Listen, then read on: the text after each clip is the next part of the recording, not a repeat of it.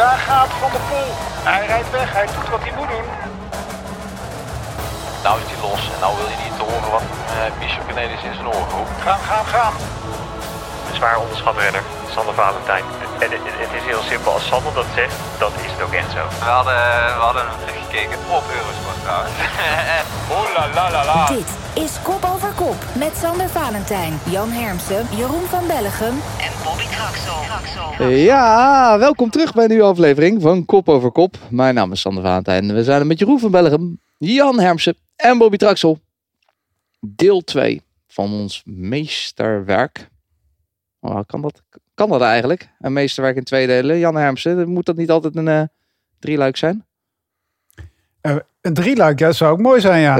Ja, maar je zit er lekker in de kunstwerken ook inderdaad. Ja, maar Kunnen ook de rest van het jaar stoppen. We hebben ons meesterwerk gemaakt, jongens. Ja, mijn lievelingsmeesterwerken zijn bijna wel allemaal drieluiken trouwens. Ja. Dus we moeten er nog eentje extra opnemen. Ja, misschien moeten we een rondje World Tour bij de dames weer herintroduceren. Dan hebben we weer een meesterwerk. Ja, perfect. Zouden we over na kunnen denken, jongens.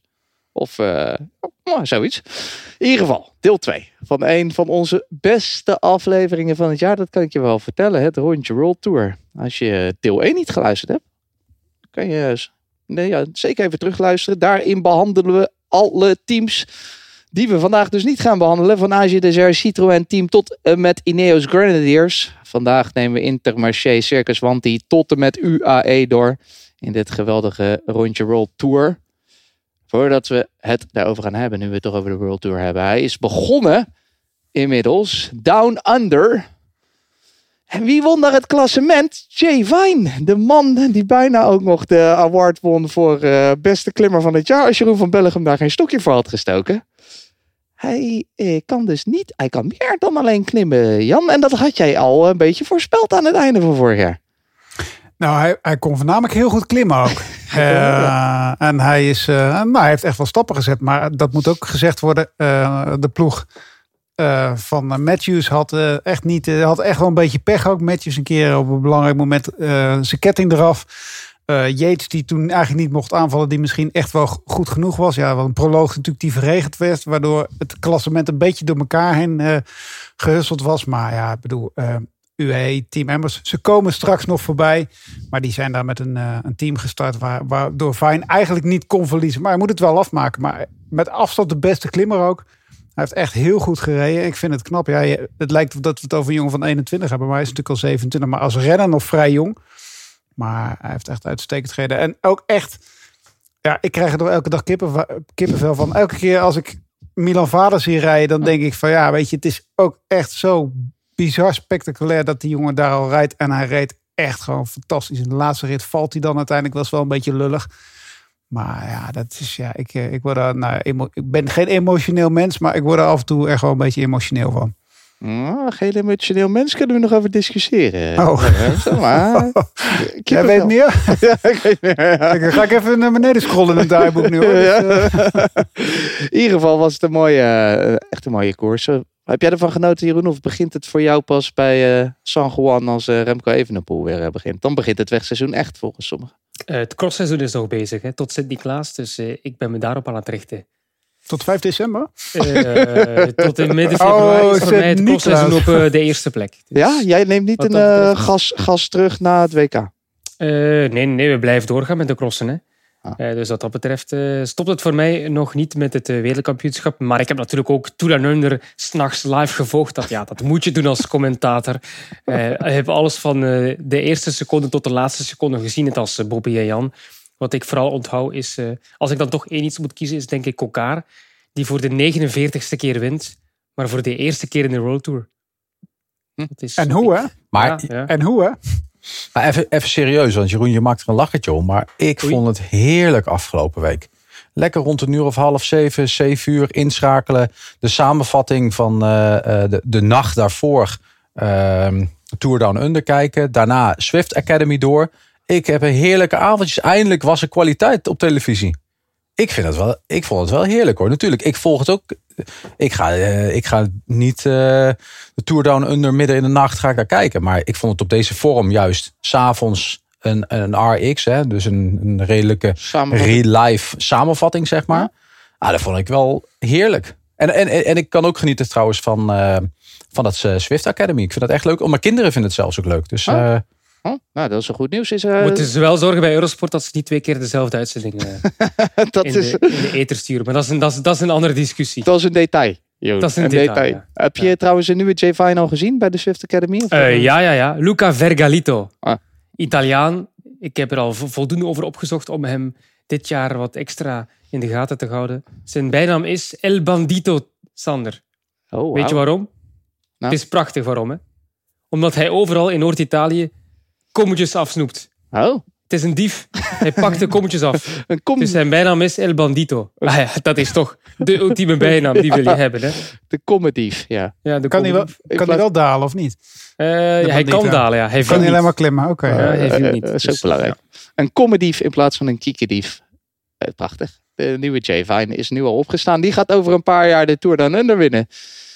Zover is het nog lang niet. Ik ga eerst even vertellen wat we gaan doen vandaag en wat er aankomt op Eurosport en Discovery+. Ik zei het net al, de Vuelta a San Juan is begonnen. Elke dag tot en met zondag 29 januari te zien. Ook in de avond, zo rond 7:30. Ergens tussen 7:30 en 9 uur beginnen we met die uitzendingen. Trouwens bijna in zijn geheel van elke seconde live te volgen op Discovery+ ook. Woensdag tot en met zondag de Challenge Mallorca met het Olijke duo. Bobby Traxel en Sander Kleikers op Discovery+ te zien rond 3 uur. Dan gaan we ook nog crossen in Hamme op zaterdag de 28e en in Besançon op de zondag daarna. En daarna gaan we alweer naar de Saoedi Tour met Jan en Bobby. Dat wordt genieten voor die twee. De Volta a Valencia. En we bouwen op richting dat WK veldrijden op zaterdag 4 en zondag 5 februari in Hoogerheide. Voordat we echt beginnen aan ons rondje World Tour deel 2... heb ik een paar van jullie collega's om vragen gevraagd over het aankomende seizoen. En die hebben dat ingestuurd. Want zo zijn we bij Eurosport één grote familie. Jeroen, ik heb natuurlijk even aan Karsten gevraagd of hij voor jou geen prangende vraag had voor het aankomende. Heb ik weer de moeilijkste? Het valt mee. Okay. Hij zei de Giro is onze koers. Maar stiekem genieten wij natuurlijk het meest van de Vuelta vanwege de kortere uitzendingen. Dat is wat hij zegt. Hè? Ja, dat is wat hij zegt. En de wilde beesten. Dus, en toen zei hij over wilde beesten gesproken. Denk je dat de jonge Spaanse honden Ayuso en Rodriguez dit jaar een gooi kunnen doen naar de titel in de Vuelta? Ja. Ayuso was al 3e vorig seizoen. Dus waarom zou hij nu niet kunnen winnen? Absoluut, ja. Rodriguez denk ik dat hij nog wat moet groeien op verschillende vlakken. Maar Ayuso is nu al een topper. En dus ja, als je het hebt over kandidaat-winnaars, schrijf hem maar op, ja, zeker. Zonder twijfel. Nou, alsjeblieft Karsten, schrijf die maar alvast op. Dat is voor een van onze andere pareltjes over 3 luiken gesproken. De Volta Preview Show. Maar dat is pas over maanden. Echt over maanden. Andries had een vraag voor jou, Jan. Hoe kan het ook anders? Je houdt van kilometers vreten. Zoals van de lange uitzendingen in de Tour. Die doe je zonder blikken of blozen, zonder geklaag. Maar ook de marathon, waar je telkens weer terugkeert. Ik zie een verband. Wat is je streeftijd dit jaar? En hoe ben je een man van de lange adem geworden? Streeftijd qua tour-uitzendingen? Of, allebei, dat is een goede vraag. Qua marathon. Jij bent de man van de cijfers dus. Ja. Hoeveel uur hadden we vorig jaar? Dat weet ik niet veel, meer. Hè? Ja, maar 21 keer 5, 6 denk ik. Of zo. Ja, laat ik hopen dat de marathon in ieder geval een stuk sneller gaat.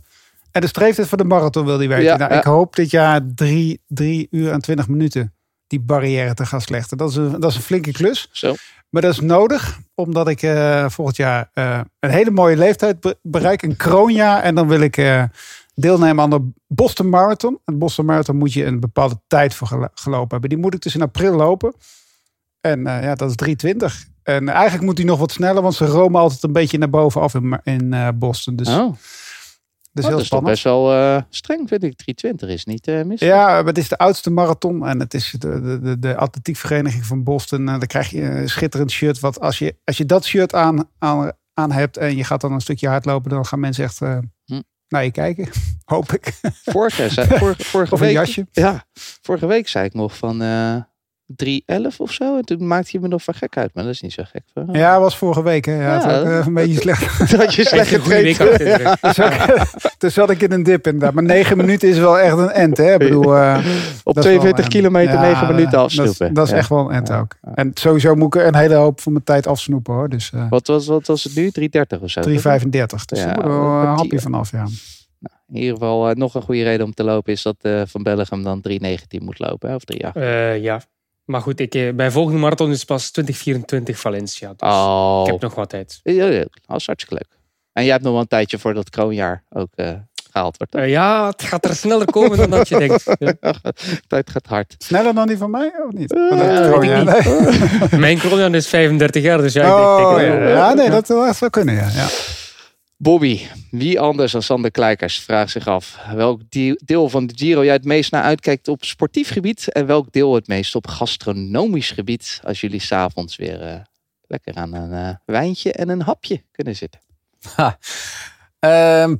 Wat een lastige vraag. Ja, eigenlijk ligt mijn piek al best wel vroeg in de Giro. Ik moet eerlijk zeggen dat waar kun je een betere pizza eten dan in Napoli? Dat is al volgens mij na etappe 4, 5. Dus in ieder geval in de eerste week.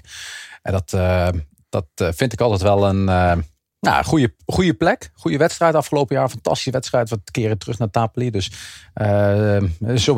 misschien ook wel sportief. Wel het hoogste punt. Maar de dag daarna, nadat ik die goede pizza aan heb, dan gaan we naar de Gran Sasso. En de Gran Sasso vind ik wel een historische plek. Niet alleen rondom het verhaal van Mousselet daar boven op die berg. Maar ik heb, mochten we daar zijn, al mijn trucjes binnen en buiten getrokken om in ieder geval de renners te spreken. Dus daar zet ik mijn gas al op. Maar uiteindelijk, het laatste gedeelte in Noord-Italië, dat blijft altijd de piek. Hè. Dus jammer genoeg moet ik dan Napoli zowel qua voeding aan de kant zetten en de wedstrijd naar Gran Sasso aan de kant zetten voor de finale in het noorden. Laat ik het dan maar behouden. Maar, mooi. Maar het ergste is, ik ben dus nu aan het afvallen om tijdens de Giro gewoon weer 5 kilo aan te komen en dan weer opgeblazen die laatste dagen te zijn. Als je nog echt snel wil afvallen, hè, je kan volgende week zaterdag en zondag nog 1000 kilometer rijden met mijn vriend Casper Zuiderwijk. Dus als je echt wil afvallen, 3 jelletjes, een cola en 1000 kilometer fietsen. Ja, zoals leeuwen.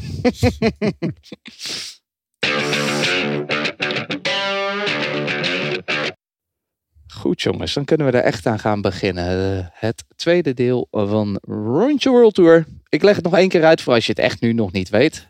We gaan World Tour teams bespreken die we nog niet hebben gehad. 3 minuten per team. Ik leid het eventjes in over de transfers, wie erbij kwamen, wie er weggingen. Daarna mogen jullie los. 3 minuten. Soms ben ik mild, maar soms ook niet. Ik heb een nieuw buzzertje. Die is echt heel vervelend.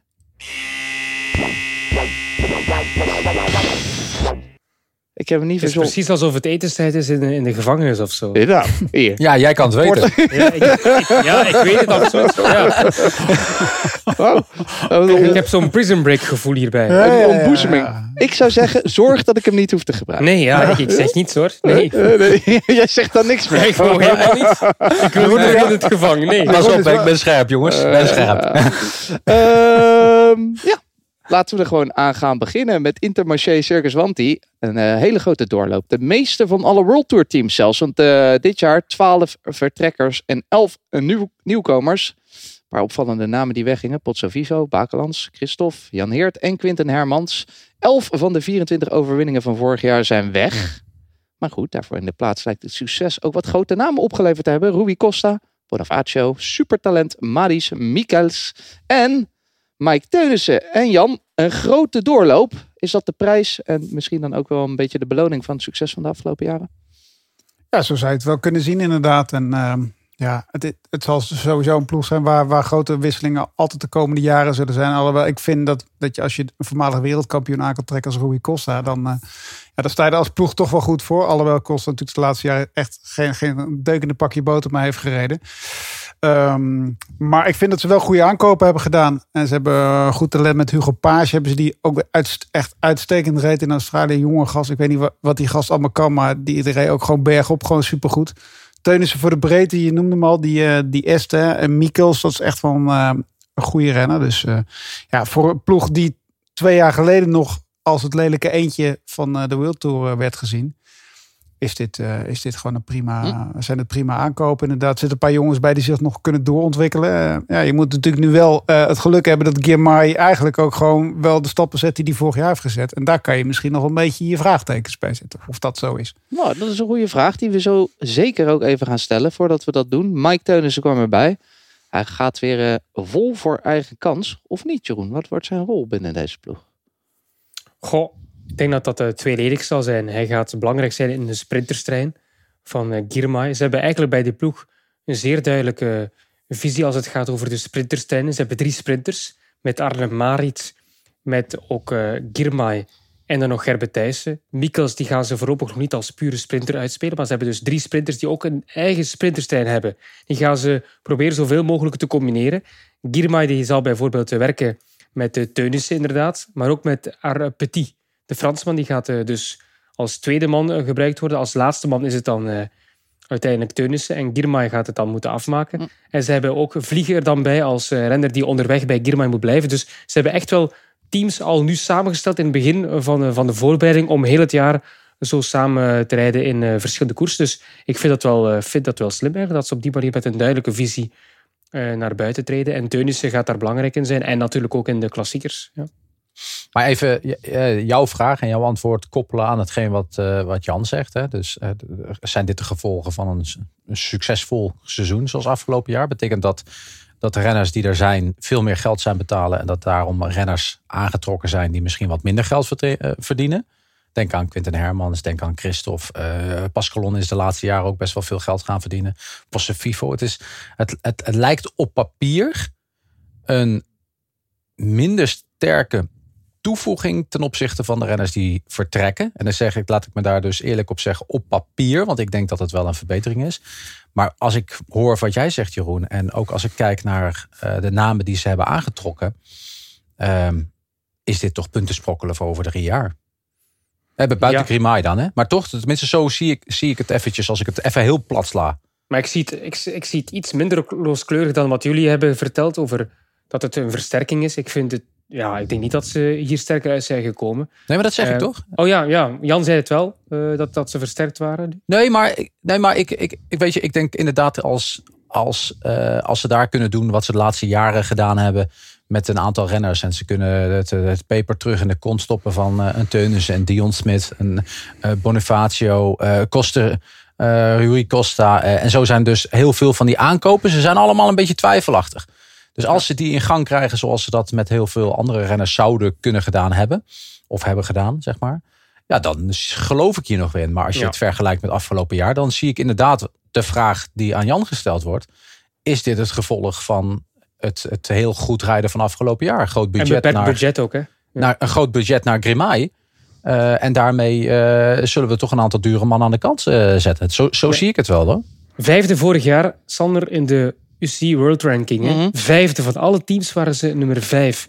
Knap, hè? Dat is toch onmogelijk dit jaar. Om dat te herhalen. Als ze dat doen, dan hebben ze het nog briljanter gedaan dan afgelopen seizoen. Top 10 halen zou voor mij al fantastisch zijn.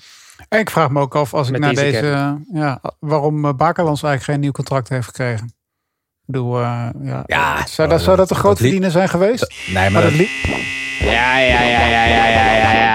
Hij was vervelend, maar hij moest er eventjes in. Dat liep niet lekker meer dus. Dat liep niet lekker. Nee.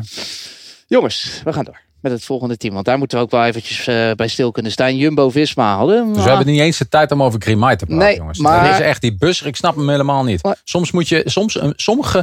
sommige scheidsrechters, en ik heb geen verstand van voetbal, maar die moeten het voordeel van de wedstrijd zien.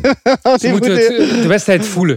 Pak hem dan ergens anders, jongen. Ik wil hem van. Het begint hier al. En dan zeggen dat dit van de pareltjes van het seizoen worden. Jongen. Deze minuut hadden we ook over Girmay kunnen praten. In plaats van mij zwart maken. In plaats van mij zwart maken hadden we ook inhoudelijk kunnen discussiëren. Ik wil een VAR, dat is het enige wat ik wil. Jumbo-Visma, daar gaan we het over hebben. Vorig jaar een aardig seizoen. Zouden we kunnen zetten. 48 zegens, de Tour-overwinning. Teunissen, Dumoulin, Dekker, Eekhoorn en Harper gingen weg. Daarvoor kwamen terug Kelderman, Tratnik, Van Baarle, Valter. En hoe spreekt dit uit? Klook? Klopt. De Brit. Bobby, het lijkt nog een sterkere ploeg dan vorig jaar. Wat vind jij?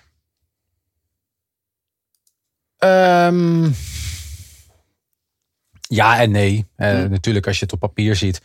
Ja, sorry, maar als je het op papier zit en je ziet Tom Dumoulin ertussen staan, dan denk je ten alle tijden de wedstrijd wordt verzwakt. Of de ploeg wordt verzwakt. Maar inderdaad, je hebt gelijk. Dat is niet het directe geval. Wie ze echt gaan missen volgens mij is Pascal Eekhoorn. Maar voor de rest van de andere renners, dat was wel een beetje uitgedaan. En dus ik snap wel dat die gingen vertrekken. En de andere aanwinsten, ja, Jan die gaat straks heel populair praten over Tratnik. Maar voor de rest zijn het allemaal aanwinsten. Ja, en vooral die nieuwe Nederlandse aanwinsten, Van Baarle en Kelderman. Wat wordt hun rol, denk je? Want ja, kan Van Baarle nou echt... Ik dacht, kan je die als een bliksemafleider gebruiken? Iemand die Parijs-Roubaix won? Nou, ze hebben in ieder geval bij deze ploeg heel goed opgelet wat Team Sky in het verleden deed. Dus eigenlijk die klimmersploeg heel erg sterk maken. En de rondeploeg heel sterk maken met dus wel Wilco Kelderman. En dus als bliksemafleider of als hele luxe knecht. En hetzelfde hebben ze eigenlijk gedaan. Alleen dan naar Quickstep gekeken, naar de ploeg van Patrick Lefevere. En daar is Van Baarle. En ik denk dat het moeilijker is voor Wout van Aert om een grote wedstrijd nog eens een keer te winnen in een diepe finale, dan dat het voor Van Baarle is als hij op zijn koude voeten weg kan rijden. Dus hij is een bliksemafleider, maar gaat er misschien wel het meeste voordeel aan hebben. Dat is lekker zeg. Jan, er zijn nog veel doelen dit jaar. Hè? Naast opnieuw de Tour winnen moet ook de Giro en een monument gewonnen worden. Is dat mogelijk eigenlijk? Een monument winnen en de Tour, allebei in een jaar? Nou, dat zie ik ze niet zo snel zien gebeuren eigenlijk ook. Nee, ik geloof echt wel dat ze een grote wedstrijd gaan winnen. Maar ik denk niet dat ze dit jaar een grote ronde gaan winnen. Ik bedoel, als Pogacar gewoon opsterkt is en zijn ploeg is ook gewoon sterk, dan geloof ik niet dat het nog een keer kan gaan lukken. Maar ja, oké, ze hebben het vorig jaar gedaan. Dus waarom niet? Maar ik heb daar niet het heilige vertrouwen in ieder geval. Maar goed. Is het ook misschien te veel wedden op 2 paarden? Of ben je daar dan niet zo bang voor? Maar hebben ze natuurlijk ook wel een hele brede selectie. Ze betalen daar natuurlijk wel goed. En zijn jongens die het zowel in het voorjaar als in de Tour goed inzetbaar zijn. Zoals Van Baarle en Van Aert. Dat zijn jongens die niet alleen maar voor het voorjaar haalt. Maar ik zie... dat klinkt een beetje gek als iemand afgelopen jaar de Tour heeft gewonnen. Maar ik zie niet in hem een man à la Bernal, Pogacar, die de komende jaren, waarvan we zeiden dat hij nog een keer 5 keer de Tour gaat winnen.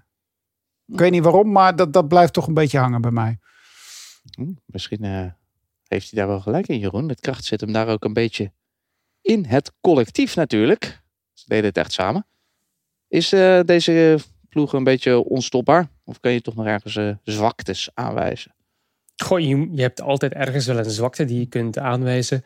Als je het bij Jumbo-Visma moet zoeken, dan denk ik vooral bij de heuvelklassiekers, de Ardennen. Van Aert, die rijdt ze niet. Die gaat naar Roubaix de pauzeknop indrukken. Roglic die rijdt amper vlak voor de Giro, dus die gaat er ook niet aanwezig zijn. Vingegaard heeft voorlopig nog niets bewezen in dagswerk. Benoot is geen winnaar, dus dan is de spoeling daar heel dun. Ik zie niemand die van de Amstel tot de Luik die koersen kan winnen. En als je dan toch praat over een van de beste ploegen ter wereld, dan is dat toch een minpunt. Zou dat Bouwman moeten zijn? Ja. Ik zie dat niet gebeuren. Nee, heeft hij nog nooit gedaan in dagskoersen. Nee, tuurlijk. Op basis waarvan? Wat hij vorig jaar in de Giro deed, heeft hij natuurlijk ook nooit gedaan. Maar dus, en als ik nou zie op de manier hoe ze aan het trainen zijn, en dat ze vooral ook met hem best wel flink inzetten op sprints, op sprinttrainingen, om de aankomst beter te maken, is dat mogelijk wel een man waar ze mee gaan proberen. Toch wat van dat... ik ben het met je eens, hè? Ik spreek je niet tegen, maar dat ze die toch een beetje proberen naar voren te schuiven. Met Ties Benoot natuurlijk als man die toch gewoon, als het een keer goed gaat, wel de Amstel kan winnen. Maar kijk, even uit een kopgroep een Giro-etappe winnen is natuurlijk wel wat anders dan in de monument. Niet eens tegen de toppers van die dag. Maar Bobby, wat hij zegt, kan natuurlijk wel. Hè? Dat ze hem wel in de... Dat hij een kans gaat krijgen, dat is zeker. Dat is zeker. Ja. Dat maar om Luik te winnen tegen al die andere toppers, nee, dat zie ik niet gebeuren. Dat is lastig. Jeroen, alle ogen op Wout natuurlijk weer dit jaar bij Jumbo-Visma. Wat denk je? Wat denk je? Wat wordt het voor seizoen voor hem? Als we zo naar de cross kijken, lijkt het alsof het alleen maar Hosanna kan worden. Ja.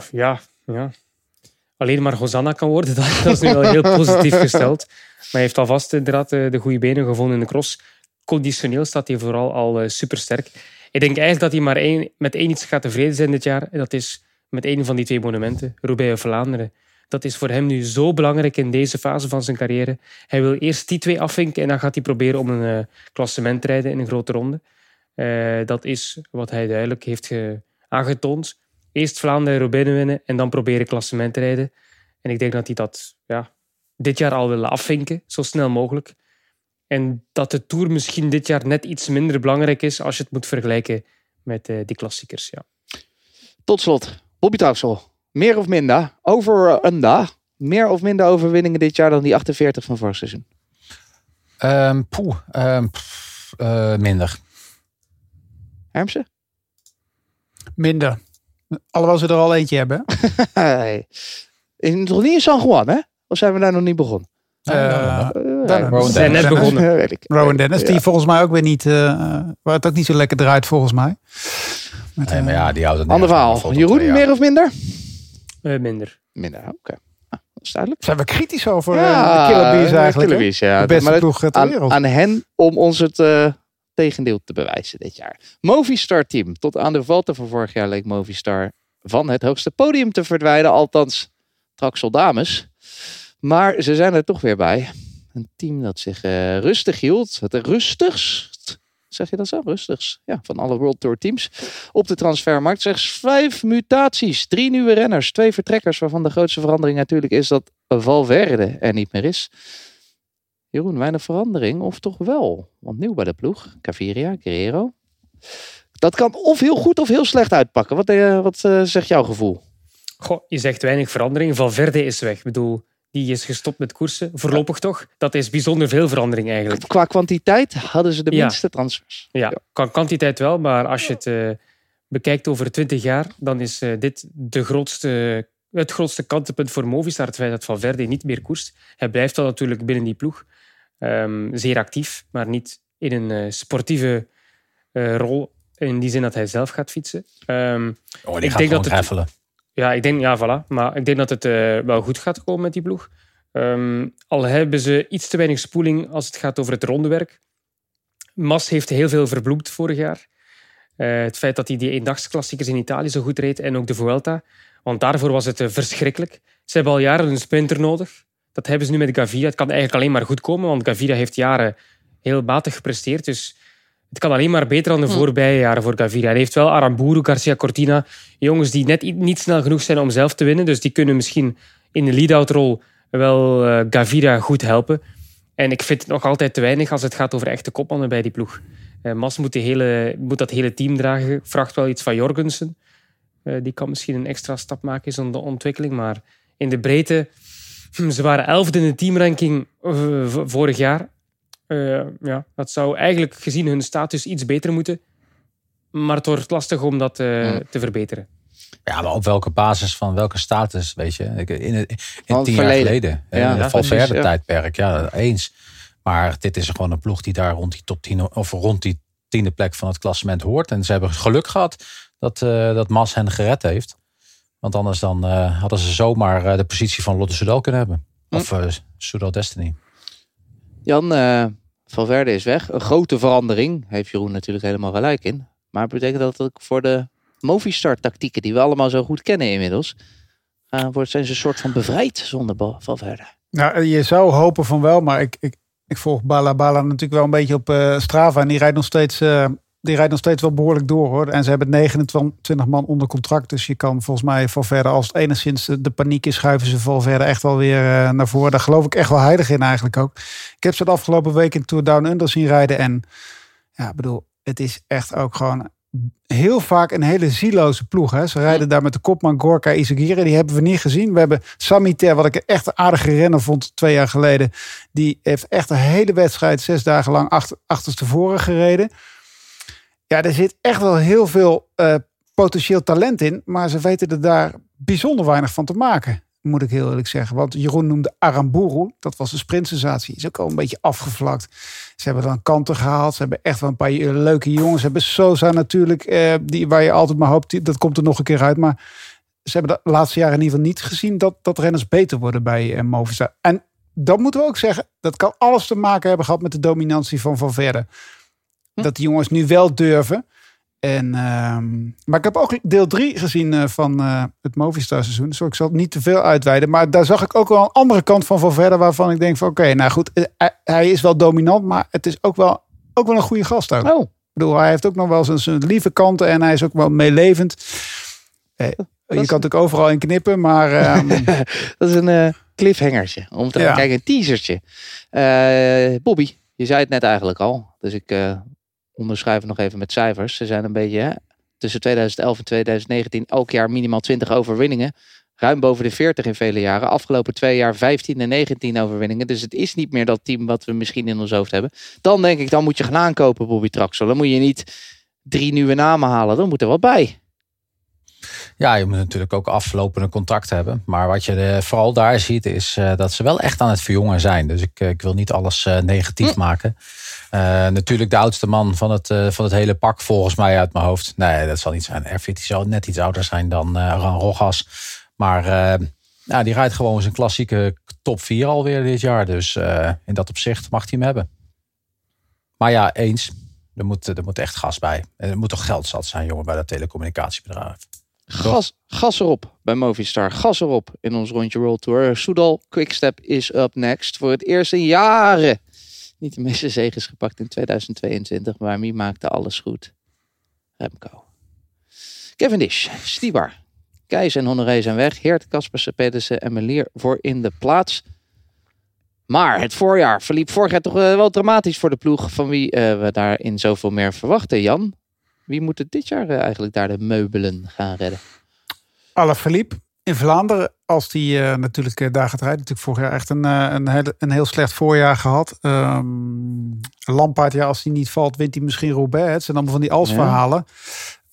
Maar goed, ik heb de dominante factor die ze jaren zijn geweest in de wedstrijden waarin die zij belangrijk vinden, dat zijn ze zeker niet meer. Dat gaan ze komend jaar ook niet worden, denk ik. Maar goed, dit team is aan het bouwen naar een rondeploeg. Ja. Hij rijdt nu ergens in Argentinië rond, maar dat is de hoop voor de komende jaren. Verwacht je nog iets van Asgreen eigenlijk? Want 2021 was hij supergoed. Vorig jaar is slechts 1 top 3 resultaat. Ook een kwakkeljaar. Een seizoen van de wraak voor hem, denk je? Ja. Zou kunnen misschien. Bobby.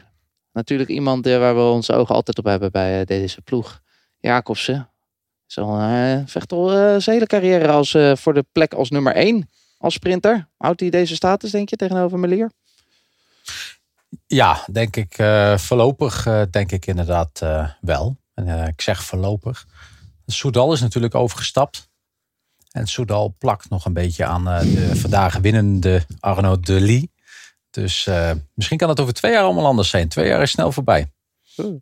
Zegt Patrick Lefevre zelf. Oh. Dus nee, tot die tijd houdt Jacobsen wel zijn status. De snelheid zat er afgelopen week nog niet in, naar mijn mening. In Zonnebeke vond ik niet dat er veel souplesse, maar vooral de power en de kracht moest het bij Melier komen. Die natuurlijk zijn wedstrijdje won in Zonnebeke. Jeroen, geen noemenswaardige veranderingen, zou je kunnen zeggen. Of alle klassementsondersteuning. Gaat dat nu van Jan Heert moeten komen? Goh, je moet vooral naar 2024 kijken. Oh, okay. Om grote veranderingen te verwachten. Daar gaan ze echt heel veel renners ook met een contract zitten die ten einde loopt op het einde van dit seizoen. Dus dan gaat er toch wel veel veranderen. Gaat er ook wel wat geld vrijkomen om klimmerstypes te halen. Dat is hetgeen ze willen betrachten richting de Tour 2024 om Remco te ondersteunen. Dat zal in deze Giro nog niet 100% zijn, maar kijk, ze hebben vorig jaar de Vuelta gewonnen met ook een selectie die niet naast Jumbo of naast Ineos kunt leggen. Hè. Ik bedoel, met alle respect voor Serry Vervaken van Wilder, dat zijn uitstekende knechten die er alles voor doen om hun kopman te laten schitteren. Maar dat zijn niet de knechten van het niveau van de superploegen in de Tour. En daar moeten ze naartoe werken. En ze hebben dat nu aangevuld met Hirt. Kijk, voor de Giro kan dat eigenlijk wel goed gaan, denk ik. Ik denk niet dat je in de Giro de beste ploeg ter wereld moet hebben om die te kunnen winnen. Dus dat zie ik wel goed komen. Maar voor de Tour moet je dan vooral 2024 rekenen. Daar gaan ze wel inkopen. Ja. 20 renners, hè? Einde contract. Zo. Van de 29. Dat is echt gigantisch. Dat is een hoop, ja.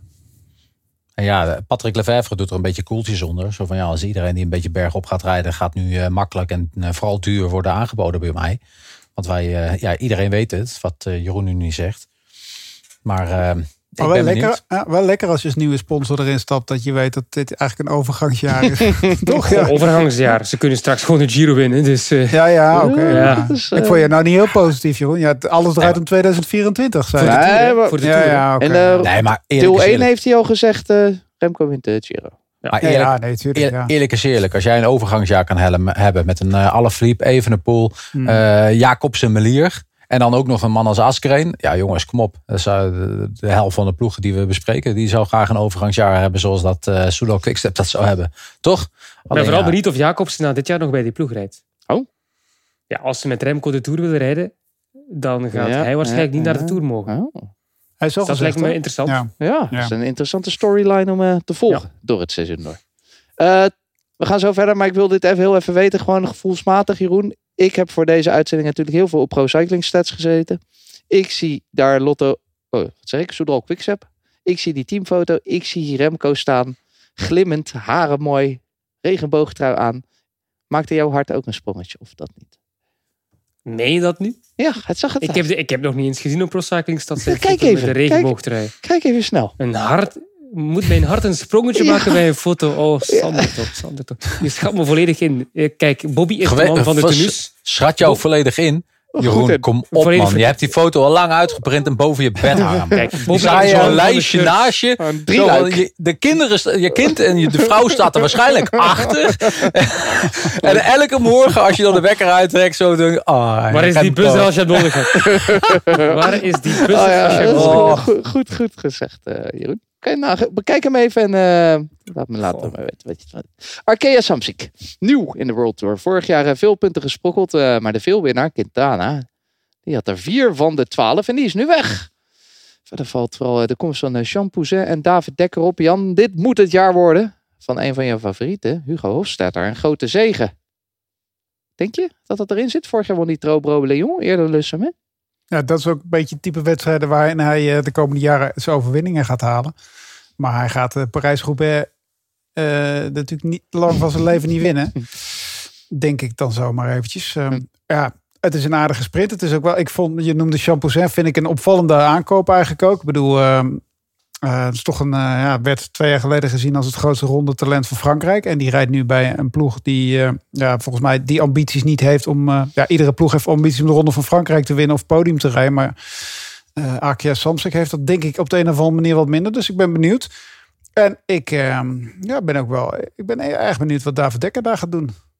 Toch het is toch iets heel anders hè, bij een Franse ploeg rijden. Dat is even wennen denk ik ook voor hem. Maar... Dat kan helemaal goed uitpakken. We kunnen die vraag meteen doorspelen aan Bobby Traxen. Wat gaat David Dekker daar doen?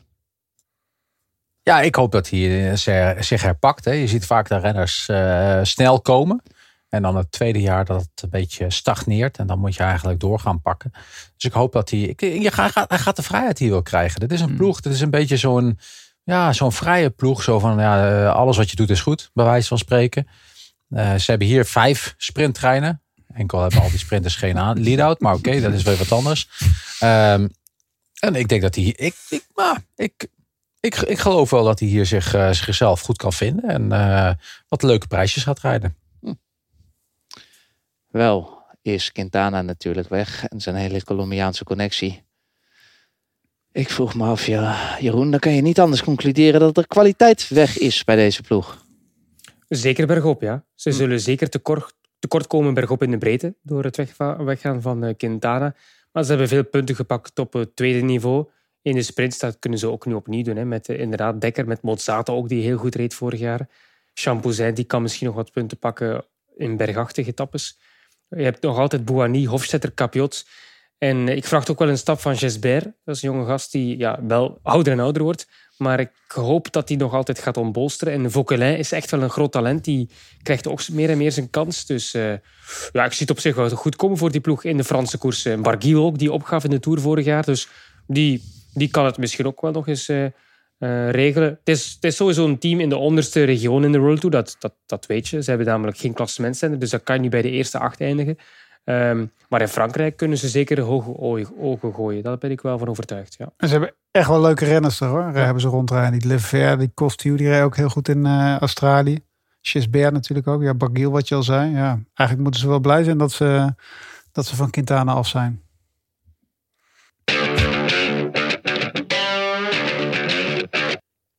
We gaan verder met onze tussensprint. Want dat doen we ook altijd even in het rondje World Tour. Een paar pro-teams doornemen. Het is moeilijk kiezen dit jaar, omdat er zoveel grote ploegen natuurlijk zijn gedegradeerd. En daarom doen we dit jaar ook 3 ploegen. Elke ploeg krijgt 2 minuten. Hier ligt mijn hand klaar op die vervelende buzzer. We beginnen natuurlijk met Lotto Destiny. Ondanks 25 overwinningen vorig jaar, 9 keer de lead trouwens, uit die World Tour gevallen. Dit jaar een niveautje lager, zonder onder andere Wellens en Gilbert, maar Eenkhoorn is erbij. Jan, daar gaan we. Als je snel naar dit team kijkt, lijken ze niet eens heel erg op achteruit gegaan te zijn, toch? Nee, en ik denk dat ze precies het programma gaan rijden wat ze eigenlijk vorig jaar ook hadden willen rijden. Ik heb al het idee dat ze volgens mij de Giro een beetje, behalve Thomas de Gent en nog 2 anderen, eigenlijk een beetje met tegenzin rijden. Daar moeten ze echt 8 man voor vinden. Eigenlijk ook die grote rondes. Dat is echt wel een beetje het pijnpunt. Hè? De Tour natuurlijk met Ewan, dat wil nog wel. Maar 3 grote rondes voor Lotto was vorig jaar sowieso een beetje te veel eraan. Ja, bedoel, ze gaan nu ook gewoon. Ze beginnen al, hè. In Valencia hebben ze al gewonnen met De Lee. En De Lee gaat gewoon heel veel winnen. En ik vond vorig jaar ook een heerlijke ploeg. Ik heb Lotto nog nooit zo lekker zien koersen eigenlijk. En precies op de wedstrijden waar je het wil zien eigenlijk ook. En ik bedoel, heerlijke ploeg. Heerlijke ploeg. Maar Jeroen, we gaan meteen met jou. Eigenlijk missen ze wel een klassementsman. Ze hebben geen klimmers, hè? Nee, wie kan die positie? Noemen ze een ploeg inderdaad in de World Tour en in de Pro Series die zo weinig klimmend talent of klimmend vermogen heeft als Lotto Destiny. Ja, kijk, ik heb het nu niet opgezocht, maar het is een gevoel dat ik heb. Ze hebben Monique, dat is een klimmerstype. Kroon is voor de heuvels, maar een echte klassementsrenner hebben ze niet. Ze kunnen in geen enkele World Tour koers, neem het maar op en schrijf het op, ze kunnen in geen enkele World Tour rittenkoers top 10 rijden in het klassement. Dus ja, dan ook niet in de Ronde van België.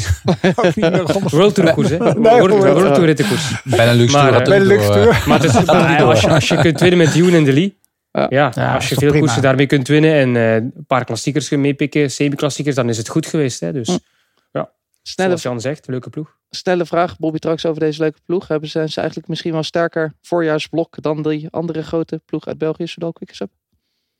Nee, zeker niet. Nee. Hier hebben ze gefocust op 2 hele snelle, goede sprinttreinen. Naar mijn mening, met de Lee en de Ewan, dat goed gesplitst. En daarmee gaan ze mooie dingen doen. Ik hoop inderdaad wel dat er een aantal mannen een beetje de vrijheid krijgen in het voorjaar. Zoals natuurlijk Eenkhoorn. Maar die hoopt ook vooral op een mooie Giro. De Nederlands kampioen. Hij mag die trui toch eens lekker laten zien. Door met Uno X. Na jaren op de deur kloppen maakt de Noorse-Deense ploeg eindelijk haar debuut in de Tour. Met een wildcard. Met als bekendste gezicht natuurlijk daar Alexander Kristoff. Nog steeds enkel Noren en Denen in de ploeg echter. Bijzonder in deze tijd, Bobby Traxel. Kunnen ze dat lang volhouden? Of moet er wel wat internationale versterking bij gaan komen? Nou, ze zijn in ieder geval hard op zoek naar een nieuwe sponsor. Sinds dat eigenlijk bekend is dat ze de Tour rijden, proberen ze via alle kanalen een sponsor aan te haken. En voorlopig moet je blijven bij wat je aan het doen bent. Ik vind het een hele leuke ploeg. 1 renner, je zou misschien zeggen 2 renners boven de 30, maar 1 renner is 30 en dan Kristoff is 35. En daar vertrouw ik ook nog wel op dat hij nog wat mooie dingen kan gaan doen. Maar dit is gewoon nog steeds een hele jonge ploeg waar je bij moet zijn. Ze vergelijken zich ook een beetje met Ajax. Hè? Toen de tijd dat ze met zo'n hele jonge groep bouwden naar de Champions League. Dat is al heel lang geleden. Alhoewel, 1-1 vandaag tegen Feyenoord. Mag de trainer weer een weekje langer blijven. Maar ik vind het een leuke ploeg. En voorlopig vasthouden aan de visie en strategie die ze hebben. Leuk. En wat wordt het doel, Jeroen, in die Tour? Gaan ze net als Bardiani, Androni, gaan ze zo de Tour, zeg maar de Bardiani van de Tour worden? Nee, want Bardiani heeft nooit een Alexander Kristoff gehad die ook sprints kan winnen. Dus toch zeker na een lastige etappe kan Kristoff nog altijd zich meten met de toppers. Dus ze hoeven niet per se die vroege kansloze vluchten te kiezen. En ze hebben ook wel sterke beren om overgangsetappes te winnen. Hè. Denk maar aan een Charmig of een Tiller. Vooral Rasmus Tiller vind ik echt een hele goede coureur. Dus nee, absoluut. Het is geen ploeg die gewoon zich gaat laten meegeleiden in vroege vluchten en iets kan betekenen in finales. Nee. Wat zijn überhaupt de pareltjes hier, Jan Hermsen, om in de gaten te houden bij Uno X? Ja, de 2 Johannessens en die Wierenskolt. Dat is wel een sprinter voor de toekomst. Ja, net zoals Bobby zegt, het is een hele leuke ploeg. Vorig jaar vond ik ze wat minder eigenlijk dan het jaar daarvoor. Zeker in Belgische wedstrijden tonen ze zich dan heel erg. Maar die Johannessen kan komende Tour echt wel top 10 rijden als het een beetje mee zit. Dat is echt een groot talent. Een man om in de gaten te houden. Perfect in 2 minuten. We gaan door. Green Project, Bardiani, CSF, Faisane. Ach, we kunnen ook een keer een kleine ploegje behandelen. Jeroen van Bellegem. Kan je je mooi verdiepen alvast in al die mannen die kansloze kopgroepjes in de Giro gaan uitmaken. Daar zijn Modelo en Visconti gestopt. Dus jullie hebben echt goed moeten kijken. Wat is dit nu voor team geworden? Had je nog iets onthouden eigenlijk, Jeroen, van deze ploeg uit de Giro van vorig jaar? Ja, ik bedoel, Gaburo heeft het daar echt wel goed gedaan. Mag je niet vergeten. Tweede in de etappe die de Gent won in Napoli. Daar verloor hij eigenlijk de sprint van de Belg. Hij werd ook nog eens 4e in de vluchtersdag in Treviso. Toen de Bond die hele mooie etappe won. En hij werd toen 4e in die vroege vlucht. Dus eigenlijk, ja, dat is gewoon een goede renner. Ze zijn wel verzwakt door het vertrek van een hele goede coureur, Zana. Italiaanse kampioen. Echt een talent. Die is naar Jayco vertrokken. 3e in de Ronde van de Toekomst 2 jaar terug. Vorig jaar ook winnaar van de Adriatica Ionica. Dus die gaan ze echt wel missen. Maar ja, ze moeten hopen op een Gaburo. En voor het overige is het een ploeg waar Valentijn eventueel ook nog zou de selectie halen. Oh, maar ik ben geen Italiaan. Want je moet wel Italiaan zijn om... Sander Valentino en El Valentino zouden wel kunnen rijden. Half Italiaans. Dan zegt dat, Jan. 23 van de 26 renners zijn Italianen. Maar hoe is het eigenlijk gesteld op het moment met al die Italiaanse ploegjes? Nou, eigenlijk best goed. Hè? We hebben 2 grote ploegen in de World Tour. Alleen die rijden op een andere licentie eigenlijk. Dat zijn eigenlijk gewoon Italiaanse ploegen. Alleen die heten Bahrein en UAE. Maar ja, Androni houdt op met bestaan. Ongelooflijk eigenlijk ook. Je hebt nu Corratec dat een stapje naar boven maakt. Maar het is in Italië echt kommer en kwel natuurlijk de afgelopen jaren. En daar moet je qua talent ook wel een beetje zorgen over maken. Dat is echt wel een dingetje. Is het alleen kommer en kwel in Italië, Bobby, of ook een beetje met die kleinere Spaanse ploegen? Hoe komt dat? Ja, nou, wat je ziet is dat wel dat binnen die twee landen waar dan een grote ronde is en daar waar dan toch wel wat mogelijkheden zijn dat daar wel wat kommer en kwel is. Maar ja, Jan liet het al vallen. Dat team Corratec, ja, dat is echt een ploeg naar mijn hart, jongens. Geen enkele renner boven de 30. En ja... En natuurlijk Etienne van Empel. Tot Pozzo Vivo komt, hè? Ja. Dat zou nog met video... En Quintana wordt ook genoemd bij Corratec, toch? Oh, wow. Als een manager. Dus daar heb je die 30ers. Afschrijven terug. En Van Empel, hè, jongens. En dan die gaat gewoon de Giro rijden, hoor. In de selectie die er nu is. Want die selectie die heeft bij elkaar... Als je naar de carrièrepunten kijkt... Dan komen ze nog maar net aan de 3000 punten. Conti helpt nog heel erg goed mee. Maar ja, ze gaan wel de Giro rijden. Een mooie ploeg voor Jeroen van Bellegem en Jan Hermsen om zich op stuk te bijten tijdens de Giro.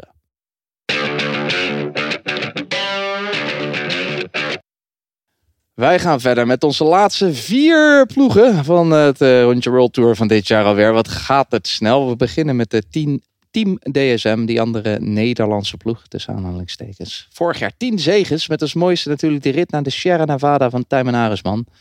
Bardet had ook echt een goed jaar, werd 6e in de Tour. Was ook heel goed in de Giro, toch? Dat was vorig jaar toch, Jeroen? Dat hij uit moest stappen, maar lekker bezig was. Ja, absoluut. En dit jaar weer een ploeg met echt veel jonge renners. Naar een ploeg naar Bobby's hart. Gemiddelde leeftijd van 24,2 jaar. De jongste DSM en voorgangersteams ooit samen met 2020. Maar wel, Bobby, weinig Nederlanders. 4. Worstelt de DSM een beetje met dat Nederlandse karakter? Ja, als ze dat eigenlijk ooit gehad hebben. Hè. Het is altijd de hele tijden een Duitse ploeg geweest. Dat was interessant op dat moment. Maar het Nederlandse karakter zit er niet echt bij. En je kunt het ook zeggen dat dit wel een internationale ploeg is. Zo opereert DSM natuurlijk ook heel internationaal. Ja, je hebt ze in het begin van onze podcast heel vaak de beste opleidingsploeg van de World Tour genoemd. Sta je daar nog steeds achter? Ja, zeker. Met deze selectie, bedoel ik ook, hè? Dat is dus niet zo. Hè? Er zijn vandaag cijfers naar buiten gekomen dat Groupama de beste opleidingsploeg is van de World Tour. Van de World Tour. Ja, voor de World Tour. De opleidingsploeg voor de World Tour. Dat is wat anders dan van de World Tour. Ja. Daar is het, zoals het misschien is, opleiden richting de World Tour en dan gelijk presteren. En dit is wel doorontwikkeling dat je nodig hebt in dit traject. Maar één ding kun je ze in ieder geval meegeven. Ze hebben in ieder geval een neusje voor de goede talenten. Er zijn weer een paar pareltjes die er hier binnen die ploeg rijden. En ik ben benieuwd of de renners ook door kunnen stromen. Ik moet eerlijk zeggen dat je ook op het moment dat ze DSM vertrekken... en vaak ook dat het allemaal niet al te best gaat, zeg maar... met de connectie met die ploeg... dat er ook niet heel veel zijn die de doorstap maken. Dus in dat opzicht zou je kunnen twijfelen... of het de beste opleidingsploeg is. Als ik dan kijk... Snap je wat ik bedoel? Ik snap ongeveer wat je bedoelt te Oké. zeggen. Gelukkig. Als je kijkt, Jeroen, wie erbij kwamen. Bevan, Van Hoeken en wie daar weggingen. Aresman, Bol, Kragh Andersen, Pedersen. Is het meer een kwaliteitsverlies dan een injectie, denk je, of niet? Ja, ze zijn verzwakt, hè, maar ze hebben wel een hele blik aan jonge talenten die de stap maken. Denk maar aan Poel of Only of Milesi, Van Uden. Ik vergeet er nog een paar. Dus ongetwijfeld zal een van die renners die ik net heb genoemd sneller dan verwacht oogsten. Maar ik zie ze niet heel veel koersen winnen dit jaar. Ze hebben geen topsprinter. Ze hebben ook geen echte winnaar. Dus koersen winnen, dat gaat met momenten lukken, maar niet, denk ik, heel erg vaak. Maar het zijn natuurlijk heel leuke renners. Hè? Allemaal jonge talenten, dat vinden we leuk. Dus, maar echt presteren wordt moeilijk, denk ik, met deze kern. Van de renners die ze verliezen, zijn ze echt ziek van Arendsman. Alle anderen, ik denk dat ze daar wel mee hebben kunnen leven. Krijgen ze daar een mooi bedrag voor dan, Draxel? Voor Arendsman? Van Arendsman niet, was eindelijk contract. Oh. Ze hebben meer geld gekregen voor, hoe heet die jonge Brit die overstapt dan dat ze voor Arendsman hebben gekregen. Jan, het wordt ook weer een jaar waarin we heel vaak kunnen zeggen... Zo. Met Romain Bardet. Sorry. Ja. Ik wist niet dat hij zo hard binnen zou komen. Ik had hem niet uitgetest. Kom alsjeblieft. Je zou eigenlijk naar de gevangenis willen als je dat niet meer... Zo gaat hij nou bij ons, Jeroen. Schrikkelijk, zeg. Sorry. Het is hadden we het ook alweer over? Zondagavond laat als we opnemen en Sander Valentijn is niet meer op zijn best. Dat merk je wel. Ik vroeg me af, Romain Bardet van Team DSM, daar gaan we op letten dit jaar. Dat is altijd goed. Kan hij nog wat opvallends gaan doen, denk je, dit jaar? Net als vorig jaar was hij toch wel goed. Of wordt het weer een beetje zo ergens top 10, Tour? Ja, ik kan volgens mij niet meer zeggen dan jij nu al zegt eigenlijk ook. Nee, ik kijk bij DSM eigenlijk gewoon naar de jonge Britten. Dat zijn de jongens waar ik mijn hoop op vestig. En ik moet ook eerlijk zijn. Ja, welke jongens hou je dan in de gaten? Only en Poel, dat zijn wel echt jongens die vorig jaar echt in Kroatië al heel goed reden. Ja, dan denk je, het is maar Kroatië, maar die gasten zijn echt piepjong. En ik hoop dat de spaarzame Nederlanders die er rijden nog bij DSM het ook wel goed gaan doen. Van Ude en Eekhoff hoop ik nu eigenlijk wel wat van. Maar ja, het is wel echt als je naar je had het net over Pro Cycling Stats, dat Jeroen verliefd ging kijken naar Remco Evenepoel. Als je hiernaar zit te kijken, dan denk je dat je naar een soort kleuterklas zit te kijken. Want het zijn behalve Bardet en Degenkolb, zijn het allemaal jonge kopjes natuurlijk.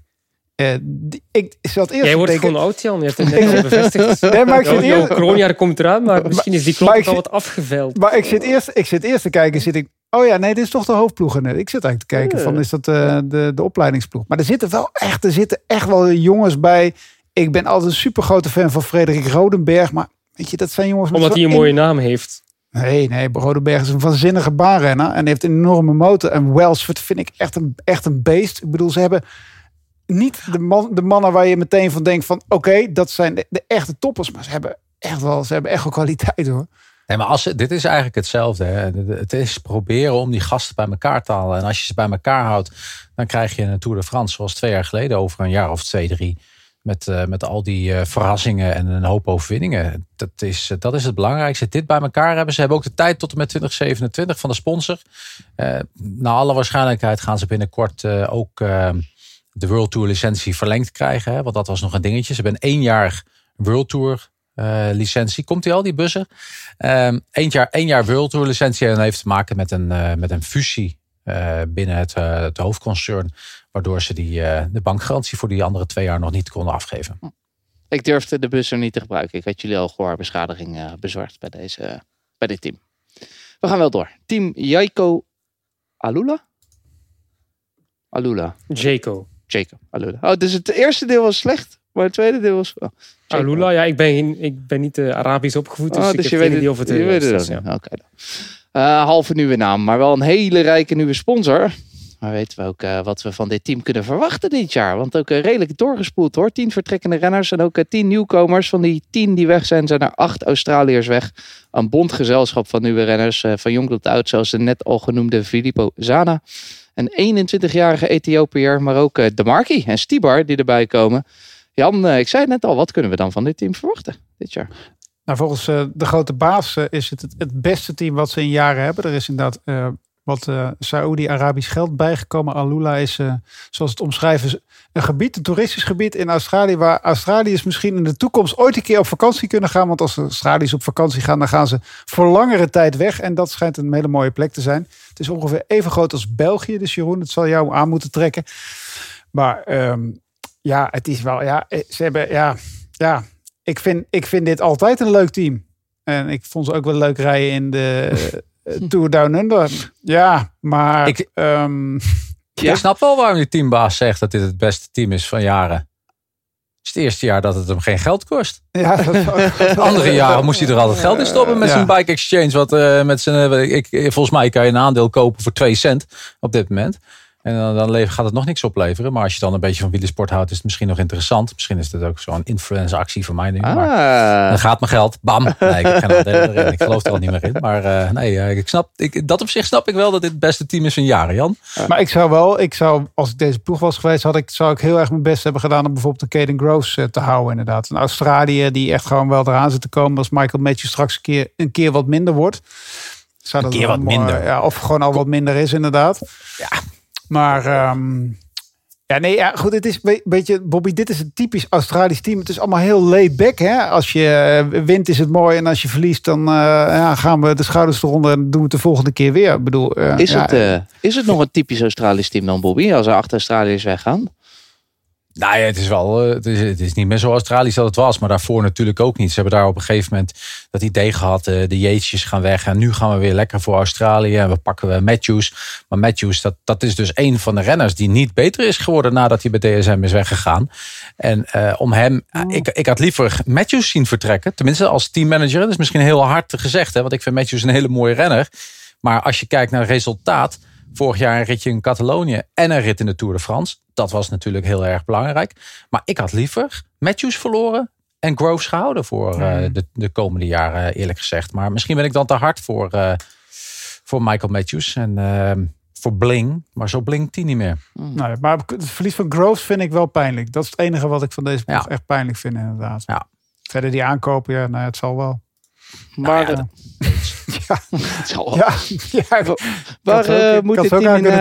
waar moet dit team in gaan uitblinken, Jeroen van Bellegem? De Tour, hè. Alles op de Tour. Als je kijkt wat hun 3 grote kopmannen doen. Matthews, Yates, Groenewegen. Die gaan alle 3 van start in de Ronde van Frankrijk. Ja. Dus dan weet je dat daar de focus op gaat liggen. Nog meer dan de afgelopen jaren. Want we hebben eigenlijk altijd gezien de afgelopen seizoenen dat Simon Yates, ik denk 4 keer op rij zeker, dat hij koos voor de Giro. Dus hij gaat nu eens van schouder veranderen, dat geweer. Dus hij gaat vol voor de Tour. Ook omdat er natuurlijk heel veel tijdritkilometers zitten in de Giro. Dus ik vind zijn keuze eigenlijk wel logisch.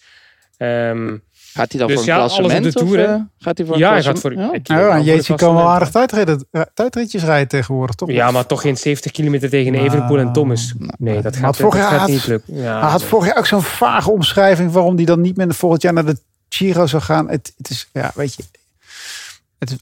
Ik merk het al. Jan Hermsen wordt niet te warm. Hij gaat niet voor een eigen. Yates gaat niet voor een eindklassement naar de Tour. Ik bedoel, als je met Groenewegen en met Michael Matthews gaat, wie moet je ondersteunen dan? Ze moeten de koers niet controleren. Nee, Yates moet gewoon volgen en etappes proberen te winnen in die bergetappes. Etappes winnen. Maar vanuit de toppers, vanuit de groep der toppers. Ja, maar dat gaat natuurlijk niet lukken. Dat gaat hem niet worden, hè? Ja, als ze te veel naar elkaar kijken, kan het altijd. Naar elkaar kijken. Maar die moet gewoon in de eerste week gewoon 20 minuten verliezen en lekker 2 ritjes winnen. Precies, dan ga je. Maar dan haal je geen punten en dan lig je er over 3 jaar uit met deze gasten. Dat is het. Ik zet allemaal pijlers op Elmar Reiners. Allemaal een stukje compliceerder geworden. Tot slot hebben we... Oh nee, niet tot slot. We hebben nog 2 teams te gaan, jongens. Trek Segafredo. Ik wou net zeggen. Ja, relatief rustig op de transfermarkt. Slechts 3 nieuwe renners hadden vorig jaar 19 overwinningen. Dus we kunnen wel discussiëren of een kwaliteitsinjectie nodig was. Jeroen van Bellegem, was een kwaliteitsinjectie nodig? Ik heb daar eigenlijk vrij lang over nagedacht. Omdat ze inderdaad een best degelijk seizoen draaien. Niet top, maar ook niet slecht. En dat komt vooral door Pedersen. Maar goed, je moet ergens een renner hebben die uitblinkt altijd. Ik vind niet dat het per se hoeft eigenlijk. Een kwaliteitsinjectie. Ze hebben misschien wel een klimmer. Maar als het budget dat niet toelaat, ja, dan houdt het op. Want ze hebben geen gigantisch groot budget. Ik denk dat ze 12e zijn geworden vorig jaar in de UCI-ranking. Dat is ook denk ik ongeveer, Bobby mag me tegenspreken, ongeveer de plek in de World Tour als het gaat over het budget. Misschien een paar plekjes dat ze hoger konden eindigen. Maar rond de middenmoot. Ze zijn vrij goed in het eendagswerk natuurlijk. Met Stuyven, Pedersen en co. Maar op het rondewerk hebben ze vorig jaar gewoon matig gepresteerd. Ciccone en Mollema, dat moet je gewoon zeggen. Ze hadden een minder seizoen, dat is nu eenmaal zo. Ik verwacht dit jaar heel veel van Quinn Simmons, die weer een stapje gaat zetten volgens mij. Maar dit is een team dat net onder de subtop hangt, rond die middenmoot. Maar ze moeten eigenlijk proberen naar die subtop toe te werken. En dat kan met Pedersen, met Stuyven, maar ook met een goede Ciccone. En hopelijk ergens een renner die verrast. Jeroen noemt ze al. Ciccone, Mollema, mannen voor het rondewerk. Maar zijn het echt mannen voor het rondewerk, Bobby? Want het is zo'n brede, sterke selectie. Maar echt mensen die daarin uitblinken? Hoog? Nee. Ciccone wilde het vorig jaar proberen. Daar zei ik eigenlijk in de Giro al gelijk van. Die gast die hangt een half uur na de finish nog steeds rondom de finish op met al die chicks te kletsen. Te kletsen, ja. En dan is dat in ieder geval niet... Ja, dat is niet gezien een man die voor het klassement gaat. En Mollema, die moet ook niet meer voor het klassement gaan. Ook gewoon voor de ritwinsten. En dit is echt een team voor ritwinsten in grote wedstrijden. En desalniettemin, ze wonnen vorig jaar etappes in de Giro, in de Tour en de Vuelta. Alleen niet echt iets noemenswaardig in het voorjaar. Kan dat wel natuurlijk met deze ploeg, Jan? Ja. Als je zo naar kijkt, theoretisch gezien. Theoretisch zou dat kunnen. Ja. Maar je denkt het alleen op papier. In het echt niet. Zie je het niet gebeuren. Ja, goed. Met Pedersen kan het. Maar Pedersen gaat geen Vlaanderen en geen Roubaix winnen, denk ik ook. Maar die kan toch wel Sanremo winnen? Ja, maar normaal ook. Eerlijk is eerlijk, weet je, normaal gesproken, als je dit vergelijkt ten opzichte van de pool van Aert, nee. Nee, dit is net... Maar goed, die winnen ook niet alle koersen, hè? Gelukkig Nee, daarom. Maar dan zou je inderdaad zeggen nee. En dit is een man die er gewoon vlak achter zit en overal een wedstrijdje kan meepakken. En ik ben benieuwd. We gaan het zien in het voorjaar. Dan echt tot slot UAE Team Emirates. Een van de sterkste blokken van de World Tour. Vorig jaar 48 overwinningen. En die kwamen dus maar liefst van 16 verschillende renners. Dan denk je dat hoeft niet veel beter hoor dit jaar. Maar goed, de Tour werd natuurlijk niet gewonnen. En er moest nog wat bij in de vorm van Greuschartner, Sjoerd Baks, Jay Vine. Echt een aanwinst, Jeroen van Bellegem. Tim Wellens en Adam Yates. En het zijn niet echt dat ze hele grote namen zijn kwijtgeraakt. Kortom, Bobby Traxel, een ijzersterk team met een selectie om je vingers bij af te likken. Als ik het zo mag zeggen, op papier net zo sterk of nog beter dan Team Jumbo-Visma. Op papier vond ik deze ploeg vorig jaar al sterker dan Jumbo-Visma. Alleen bij deze ploeg maakten ze de beslissing om een aantal renners niet 100% top naar de Tour de France te werken. En juist ook te kiezen voor sommige renners naar de Giro, sommige renners naar de Vuelta. En daar werd het bij Jumbo-Visma gewoon veel beter gedaan door focus te hebben op één grote ronde. Dat was de Tour. En ik denk dat ze daar binnen UAE, ik hoop voor UAE dat ze daar wel van geleerd hebben. En dat ze dit jaar met deze hele sterke ploeg richting weer... Ik hoop in ieder geval dat het in ieder geval weer een mooie koers zit. Dus het is niet dat ik het Jumbo-Visma niet gun en deze ploeg wel. Want ja, waarom zou je deze ploeg überhaupt gunnen met de afkomst van UAE en Emirates? Maar qua talent is deze ploeg wel zeker wel de allerbeste ploeg van de World Tour. Of zeg ik iets gek, jongens? Op papier is dit toch... En volgens mij vorig jaar ook toch? Of zijn jullie het mee oneens? Vorig jaar, we kunnen nog over discussiëren met Jumbo. Maar dit jaar, als je ziet wat ze nu weer hebben ingekocht... Ja, ze rijden nu in beste ploeg. Ze rijden in Australië nu al met gewoon de Giro-ploegrijders. Er komt nog 1 of 2 man komen natuurlijk erbij. Maar dat is gewoon echt wel duidelijk. En er is echt wel een duidelijk plan ook. En best fine, hè, daar. Ja. Je hebt al betere mopjes gemaakt. Ja, ik weet het, sorry. Vandaag. Maar wel inderdaad heel veel sterke renners. Heel veel geld, heel veel potentie. Soms, Jeroen, oogt het een beetje als het Sky en Ineos van weleer. En Bobby zei het net al. Ze koersen leuker hoor. Dan Ze koersen leuker. Sky van vroeger. Ja. Koers ouderwets. Moeten ze, zoals Bobby zegt, inderdaad iets meer een één doel? Alleen maar die Tour daarop? Of maakt het niet zoveel uit? Kunnen ze ook tevreden zijn met een monument, een klassiekertje? En, Je vraagt aan mij, klassieker liefhebber, of ze alleen maar op de Tour moeten mikken. ja. Nee, tuurlijk niet. Nee? Ik heb altijd moeite met het feit dat iedereen alleen maar over de Tour spreekt. Of niet iedereen, dat veel mensen alleen maar over de Tour bezig zijn. Voor mij is het seizoen vanaf februari tot oktober. Dus alle koersen tellen. Maar maar ik kijk weet nou wel eens. wat je bedoelt. Maar kijk nou eens, stel dat jij nou teammanager bent, Jeroen. Geef dan nog eens een keer een antwoord op deze vraag. Ik ben geen teammanager, Bobby, dus ik moet het ook niet doen. Maar stel, vraag. Je stel- kun je inleven soms. In sommige Stel, jij was situaties. teammanager van Team UAE. Je weet dat ik altijd van dit soort spelletjes hou. Ja. Ik zou proberen om de Giro en de Vuelta ook nog te winnen. Ik heb al de Tour gewonnen. Ik heb al de Tour gewonnen. Nee, Ik heb de Tour al gewonnen. zo werkt het Dus, niet, Jeroen. de Zo andere werkt het doelen. niet. Ronde van Vlaanderen met Pogacar. Een vinkjes af de... Ja, en toch vind ik dat wel een link hoor. Ik bedoel, hij heeft het vorig jaar natuurlijk gedaan. Dat ging heel goed. Maar ik zou hem toch liever wat meer richting het Waalse werk willen schuiven. Dat risico van die keitjes Luik heeft inderdaad. hij ook al gewonnen. Ja, tuurlijk. Maar ik bedoel, daar... Weet je, prachtig hè, als hij in Vlaanderen geweldig rijdt. Maar als hij daar vervolgens zijn heup breekt of zo... of iets anders gebeurt, ja, weet je, dan heb je natuurlijk wel een probleem.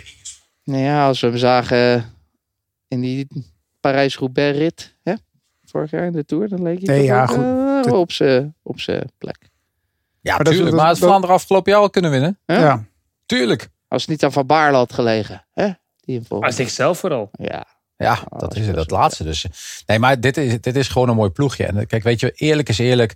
Elke teammanager die de Tour de France kan winnen... zou op de Tour de France gaan focussen. Dat is gewoon de waarde, de return of investment voor de sponsors. En nou vraag ik me af wat UAE en Emirates nog moeten terug gaan winnen. Maar oké, maar als je een gewone normale sponsorploeg hebt... dan haal je daar gewoon 80 of 90% van je return of investment in.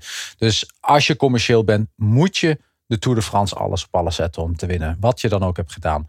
Maar deze ploeg koerst, zoals Jeroen er ook zegt, leuker. En het is een beetje gewoon het ouderwetse. Proberen alles te koersen. Proberen mooi aan te vallen. Het een beetje Dus voor hem draait niet alles rond de Tour. Dat klopt toch? Want waarom rijdt hij anders de UAE Tour? Waarom rijdt hij anders die Vlaamse koersen? Als je alles op de Tour zet, rijdt hij geen Ronde van Vlaanderen. Punt. Nou ja, nee, maar je moet ook iemand gemotiveerd weten te houden. Hè?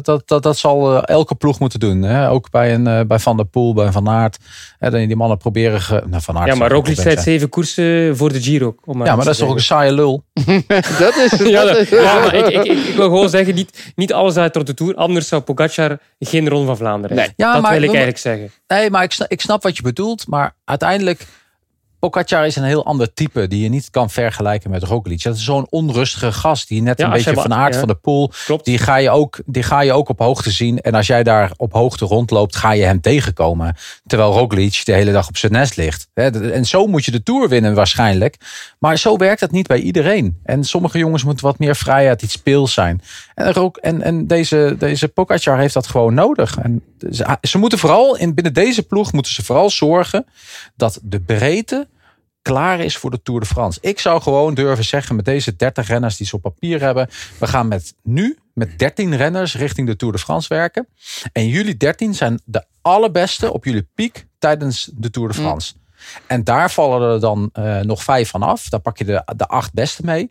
En als ze daar naartoe gaan, dan kan Pogacar gewoon de Tour winnen. En er vallen er sowieso een paar af. Hè, met blessures, met valpartijen. Dus, precies. Ja, precies. Geen slecht idee, want het is 13 goede renners ga je hier zeker wel vinden. We kunnen het afsluiten, jongens, met een laatste vraag. Gaat nog een over or under? Gaan ze dit jaar meer of minder overwinningen behalen dan het team Jumbo-Visma? Jeroen van Bellegem, jij mag het nu een keertje als eerste. Meer. Oh. Jan? Meer? Ja. Bobby Traxel meer? Dat is lekker makkelijk. Zou ik maar meegaan, hè? Meer. 3 keer meer overwinningen dan Team Jumbo-Visma. En Team Jumbo-Visma dus minder overwinningen dan vorig seizoen. Die staan allebei genoteerd. Jongens, geweldig gedaan. Dat was weer een rondje om je... Wat denk jij, Sander? Vingers bij meer of minder? Ja, vorig jaar allebei 48. Maar als je ziet wie erbij zijn gekomen, ze hebben er nu al een paar te pakken. Ik ga met jullie mee. Ik zou gek zijn om nu anders te zeggen. Tijd was het. En het was een prachtige aflevering, jongens. Dank jullie wel hiervoor. Het is ook weer tijd inderdaad om weer lekker voor de buis te gaan zitten en naar het wegseizoen te kijken. Want dat is al begonnen, maar gaat alleen maar verder. 22 tot en met 29 januari de Vuelta a San Juan. Zijn er al waaiers? Gebeurt er al iets? Ja, Jan is aan het kijken, dus Jan zijn er al waaiers? houdt het scherp in de gaten. Nee, er zijn nog geen waaiers. Nog geen waaiers, oké. Ja, Het seizoen is nog niet begonnen dan. Waaiers in Australië gehad, hè? Ja, dat is ook zo. 25 tot 29 januari hebben we de Challenge Mallorca. Elke dag om 3 uur te zien. En daarna gaan we dus ook nog crossen, de Saoedi Tour. En we werken toe naar dat WK in het weekend van 5 februari. Wil je nou gewoon echt alles zien het hele jaar door? Neem dan een abonnement op Discovery Plus voor €60. Heb je het hele jaar alle koersen. Als je hem nu neemt, kan je gewoon een jaar lang alles zien voor €60. Zonder reclame, met commentaar. Dat wordt genieten. Maar hou je ook van tennis? Ik noem maar wat. Kan je de Australian Open kijken, bijvoorbeeld. Hou je van schaatsen, zoals Jan? Kan je ook kijken. Discovery Plus. Allemaal te zien. Dat dus de aankomende week. Heb je nou de aankomende week echt niks te doen? Dit aankomend weekend. Het weekend van 28 en 29 kan je 1000 kilometer rijden op Zwift. Ik zeg het nog maar een keertje. Ga naar joytegenms.nl/Zwift. Kan je meedoen met een goede vriend van mij die dat gaat doen voor het goede doel. 1000 kilometer proberen te rijden in 1 dag. Heb je daar niet zoveel zin in? Ga dan lekker. Jongen, jij doet het echt. Jij bent echt... Nee, jij gaat 200 er rijden, gaat er toch? eentje 1000 kilometer fietsen. En dames en heren, al wilde u een kilometer of 2, 3 rijden. Het maakt niet uit. Geniet er gewoon van. Precies. Een kleine afstand, een grote afstand. Doe wat u wil, maar doe in ieder geval mee met Joy tegen MS. Zo moet je dat vertellen, jongen. Kom op, man. Jij bent 1000 kilometer. Dan stapt er toch niemand op die fiets, jongen? Jij bent één. Jij bent een salesman. Klopt. Ik ga trouwens ook maar 150 rijden of zo, hoor. Of 200. Waarschijnlijk wel de laatste ook nog, zeker. Ja? Dat vind ik ook veel op Zwift. Ja, echt heel veel op Zwift. Jij mag 40 rijden. Ja, dat kan. Doe gewoon mee. Zoals Bobby Traxler zei, kan niet mooier verwoorden. En dan volgende week hoor je meer over hoe dat gegaan is. En zijn we er weer met de volgende aflevering. Tot volgende week.